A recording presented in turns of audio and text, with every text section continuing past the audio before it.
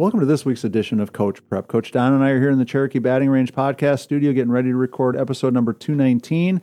We had a follow-up on a discussion we've had recently about multi-sport athletes. We're going to kind of carry that discussion forward.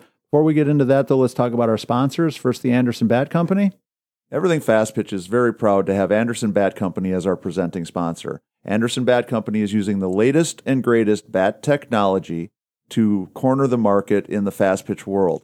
They have the -9 Rocket Tech, the -10 Carbon, and the -11 Carbon Light. Anderson Bat Company is using this technology to put a high-performing bat in the hands of hitters that really know the difference between a good bat and a great bat. We're also working with Anderson to provide a discount for all of our listeners.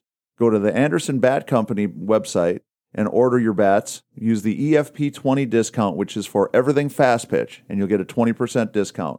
And we mention it every time, folks. Take advantage of that EFP20 discount. It's a great way for you to save that additional 20%, but also to support the podcast at the same time.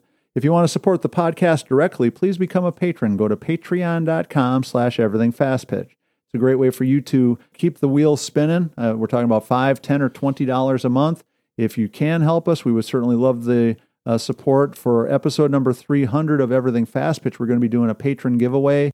Got some stuff to give to the people that have been supporting us. We're excited about doing that. And again, if you're in a position where you can, come on board and become a patron.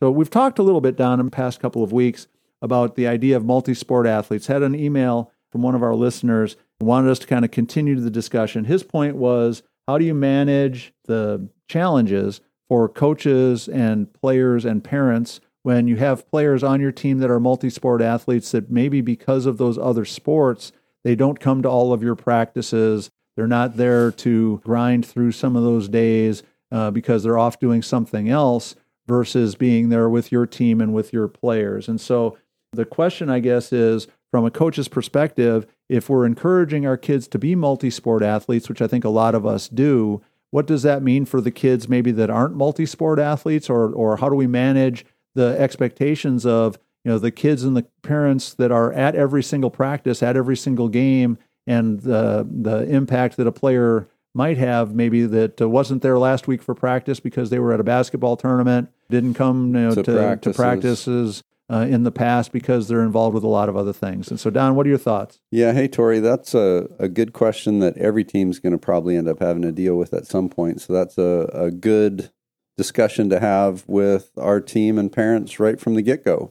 And if we've kind of established some guidelines and thoughts on how we're going to approach it and been mindful about it up front, then I think that'll be much more easily received, as it's happening during the year, because it is tough. It's tough for the kids that aren't multi-sport and that are there all the time and that might not be one of the top players on the team, but they see this happening around them. And if they're understanding of what the process is and what's expected and what's going to happen, and it happens that way, then everybody will be okay. Right.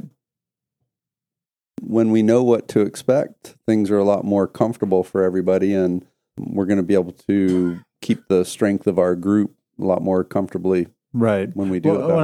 I think one of the challenges is when we talk about multi-sport athletes, once upon a time, like when we were kids, you played basketball during basketball season, then you went to baseball season for baseball season, then when you had the summer, probably played a little bit of baseball, but maybe went to a basketball camp. And then, when you're back to school in the fall, that was football season. And we were multi-sport athletes. Yeah, it was easy. We were doing 3 sports, but they didn't really overlap. And where we're in kind of uncharted territory now is, especially in the world of travel ball for softball, club ball for soccer, club volleyball, AAU basketball, is that basically all those sports are all year-round sports. Right. We basically are doing all of them all the time. And so I think where we kind of get into this question today was really, I guess, how to manage the fact that we've got players that are doing several sports that are all basically over, not even, meshing together, but kind of fighting against each other, kind of, battling each other. And once upon a time, you could make softball your primary sport and still play basketball or volleyball or soccer at a pretty high level, because there was kind of distinctions in when the seasons started and ended. There was sort of a break or a lull from one to the other where you could pick something else up and run with it. But I think where our real challenge now is the fact that so much of this stuff is all going on all at the same time. And to your point, laying out the guidelines and the ground rules so everybody kind of understands, what's going on. And I think where the real problem comes in, where the quote unquote unfairness of it plays in, is if my kid's at practice and your kid's playing in a basketball tournament, and we all show up next Saturday for a game, and my kid who comes to practice all the time doesn't play, and your kid who's also a basketball star gets to play all the time, that's where we start to have problems. And if we haven't laid out in advance how we're going to handle that, how we're going to manage that, I think we're headed for a real problem. I think where a big part of this really comes in is many of the players who are talented enough to play all these sports at a high level are quite often some of our better players on our teams. Sure. And so, the idea that whether it's fair, what do they say, that the fair is the place where you go to judge pigs and hand out blue ribbons? So the only place that sports has anything that's fair is hard to find. So is it fair that a player gets to play who doesn't come to practice? Well, that's something you have to decide for yourself as a team and map out for everybody who's on your team before it happens so that you have a plan in place.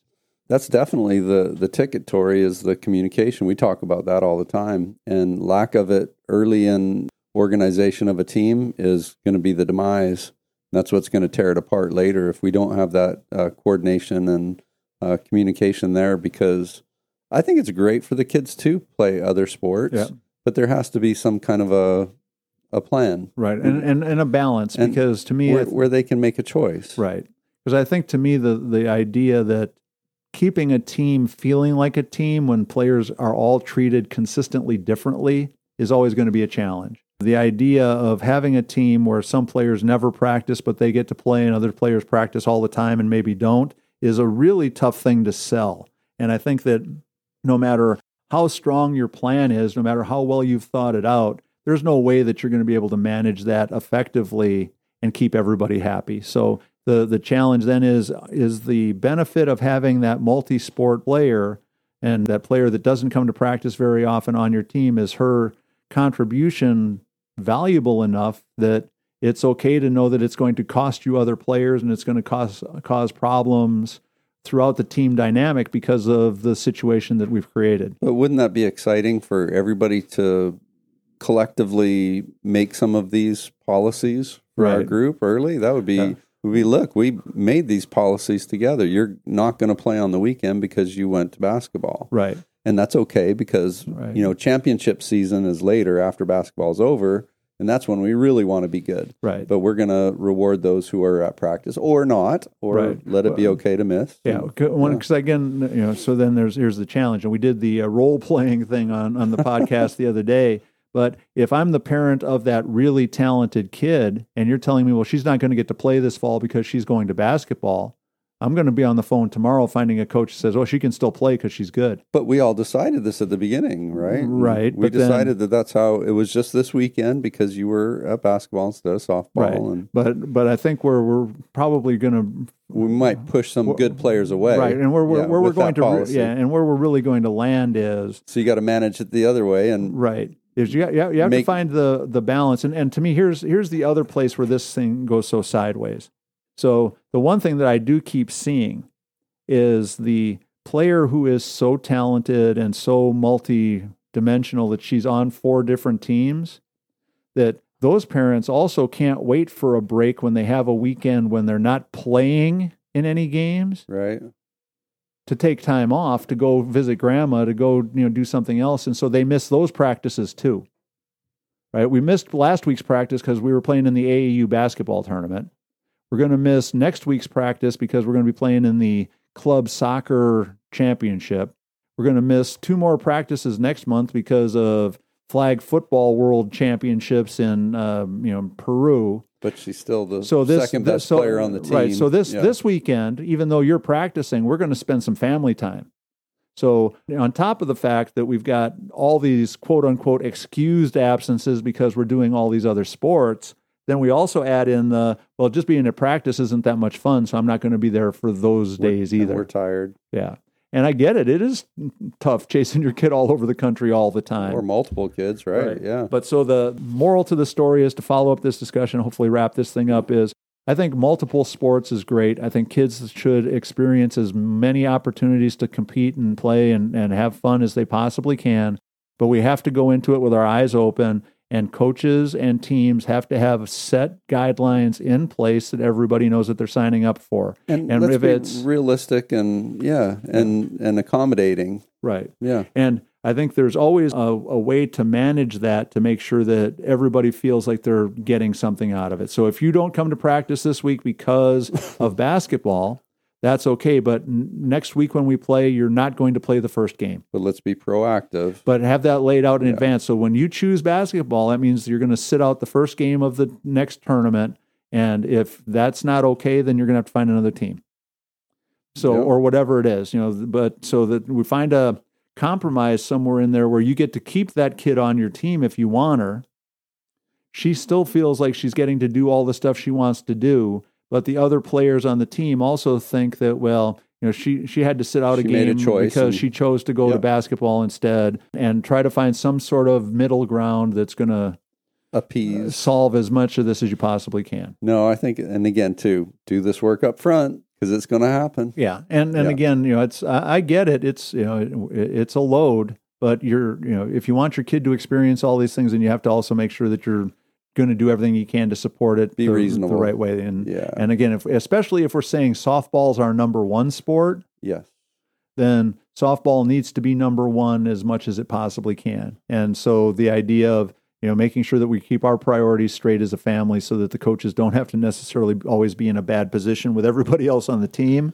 I think that's a good thing too. Well, and with that thought too, Tori, most of the kids that I've come across that are making softball the number one, they're usually not the top flight person at track, so they're usually like the middle of the road kid in sprinting or, throwing the shot put or whatever it might be. So they're not going to miss them as much as my softball team is going to miss us, right? If a tournament overlaps or something, right? And again, but I think your idea of being proactive, solving it up front, that's the way to start, and then it'll make your life easier, and do the best you can to manage from then on. And whatever you say your rules are, they need to be your real rules, not the when it's convenient rules. All right, so that's going to wrap up number 219. Again, make sure you support Anderson Bat Company. Become a patron if you can. Go to patreon.com/everythingfastpitch. Go to the fastpitchprep.com website. Order your Square Cuts training discs there. You also have access to the YouTube channel and the blog posts. There's 700 of those. There's tons of stuff that could be useful and helpful for you in the blog posts. So for Coach Don McKinley and our producer Stan Lewis, this is Coach Tori saying thanks for listening. We'll talk to you again next week.